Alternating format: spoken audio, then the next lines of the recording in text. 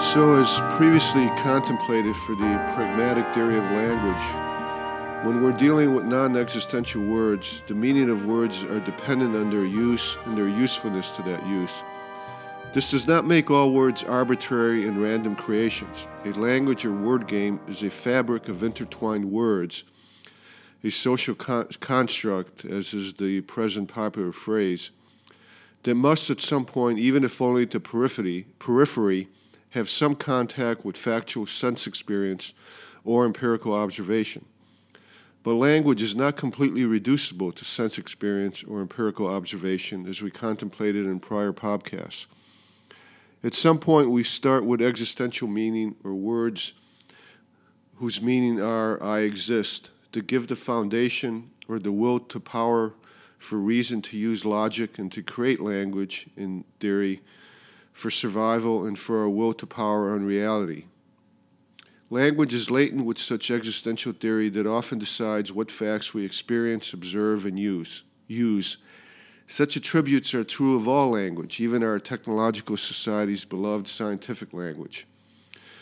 Quotation mark, whether you can observe a thing or not depends on the theory which you use. It is the theory which decides what can be observed. Close quotation mark, by Albert Einstein. Forgetting to anchor language to both ends, to fact and to existential theory, makes the language word game lose its pragmatic meaning to solve problems. All problems, but the pragmatic use as power as an end in itself. In fact, in many ways, in law, politics, ethics, and in religion, language becomes more powerful as it becomes more pragmatically meaningless for anything but a will to power as an end in itself, and it becomes more useful only as a means for power with no other connection to sense experience other than other words also being used for a will to power. All pragmatic words have to be connected to sense experience at one end and theory at the other end, but that sense experience in cases where the words are just being used as end in themselves, for power as an end in itself, that sense experience periphery could just be other words. Essentially, power as an end in itself is its own pragmatic usefulness. You see this all the time in politics, but also in law and in much of liberal arts academia, in which words are used just to get political office, legal results, or to get tenure at a school. Both the tragedy and comedy of such reality are readily apparent everywhere around us, that the modern world constantly arguing about social constructs as if they can be randomly and arbitrarily changed without concern for facts or pragmatics. You cannot make arbitrary and random changes to meaningful words unless their usefulness to the word game has changed. One can only make random and arbitrary changes to verbiage generated for aesthetic reasons, since their only purpose is aesthetics, the beauty of the mind listening or reading itself talk. In these aesthetic situations, it does not really matter what is said, since the verbiage is meaningless in terms of a connection to experience, except for its connection to other words being used for aesthetic reasons. And thus are not useful for anything except as verbiage, and as for aesthetics, to be used, for anything beyond aesthetics, to be used solely as a means for power as an end in itself.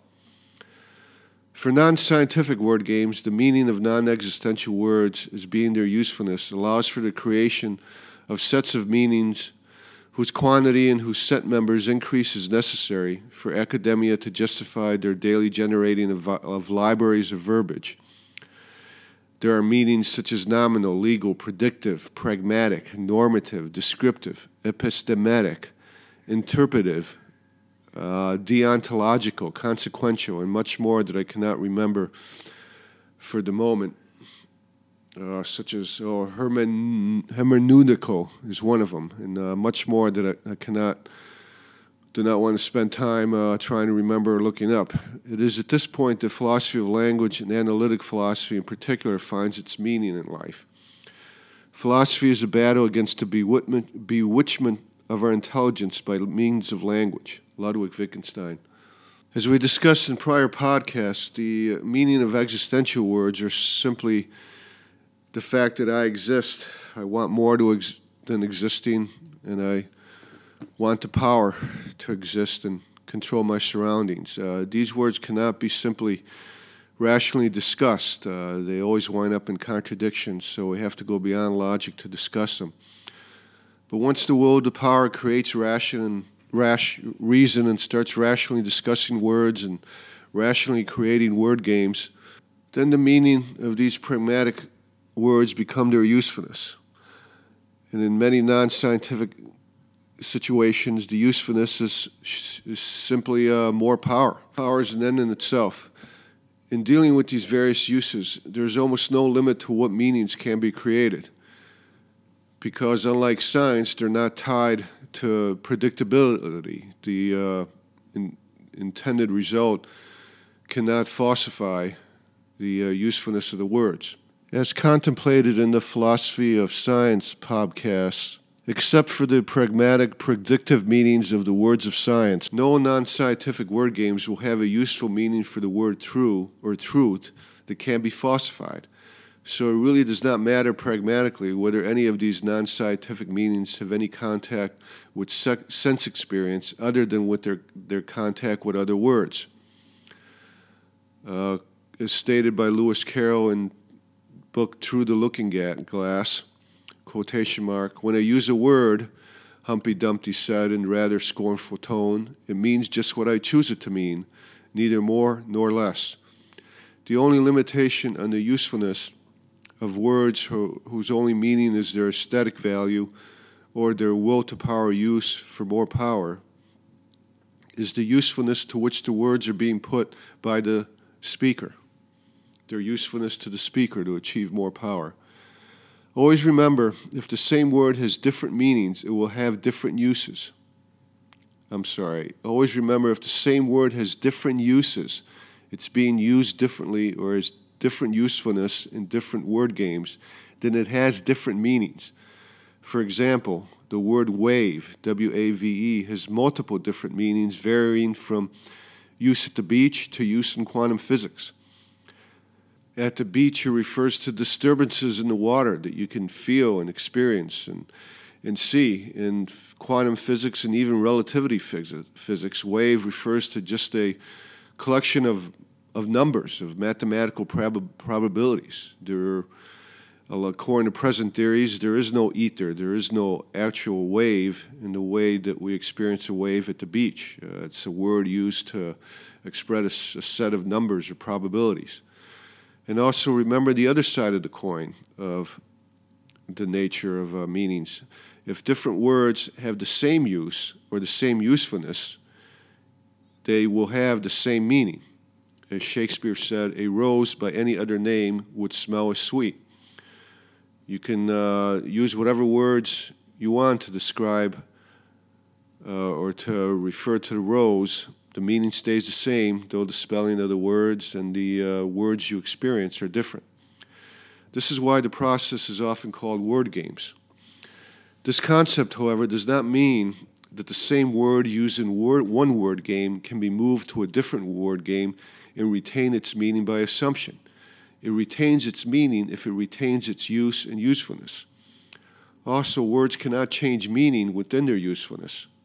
So, for example, one cannot take the words of a descriptive word game, supposedly stating what is, then to state an interpretative conclusion stating the relationship between what is, using the same words by assuming they will retain the same meaning.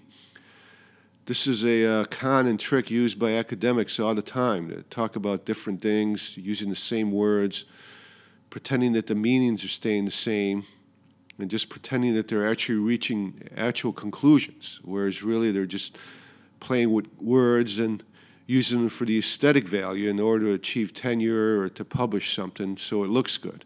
It really has no useful purpose beyond the aesthetic value because they're using the same words with different meanings, though they don't admit to it, or they're using different words with the same meaning and pretending the words mean different things.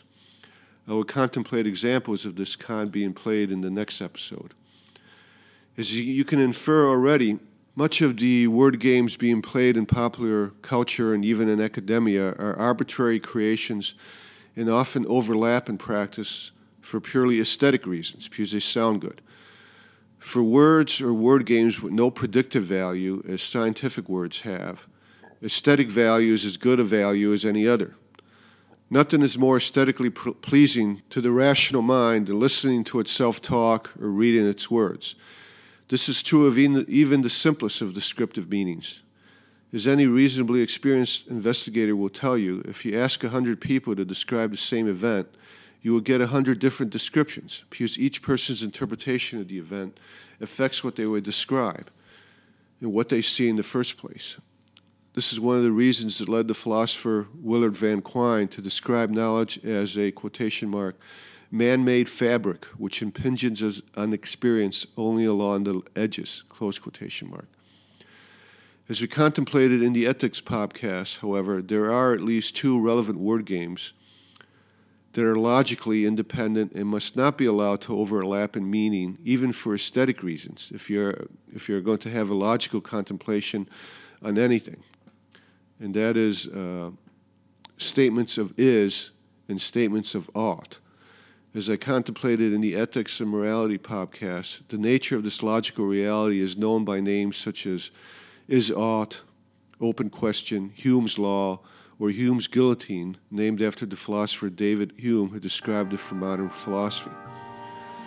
I will try to give real-life examples of deceptive word-changing word games in action in the next episode that are in addition to those given in the Ethics Morality podcast with Hume's is ought problem.